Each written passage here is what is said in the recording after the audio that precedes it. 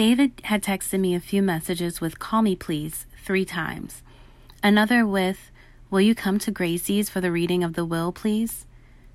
It's at 11:15 a.m. tomorrow. Speak soon," and the last one with, "please confirm." The next thing I knew, there was a tap on the car window of the driver's passenger side. It was from David. I had this wicked thought in my head to drive off and leave him standing, but compassion prevailed. I had not even had an opportunity to discuss the conversation I had overheard on the phone earlier, so there was no reason to punish him. "Yes? Open the door, please."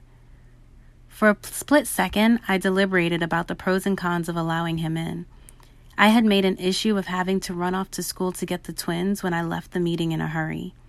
That was not the real reason I left, though, honestly. He tapped on the window again and said, "Come on, Cece, open the door."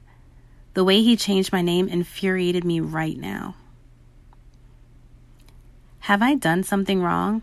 It seemed he was pleading and my resolve was weakening. I still gave him a look of anger as I squeezed my eyes together and opened them again in an unusual cultural fashion of expression for disdain, somewhat. The tone of his voice tugged at my heartstrings, and I could hear his voice in my head repeat in my head, and it was softer each time.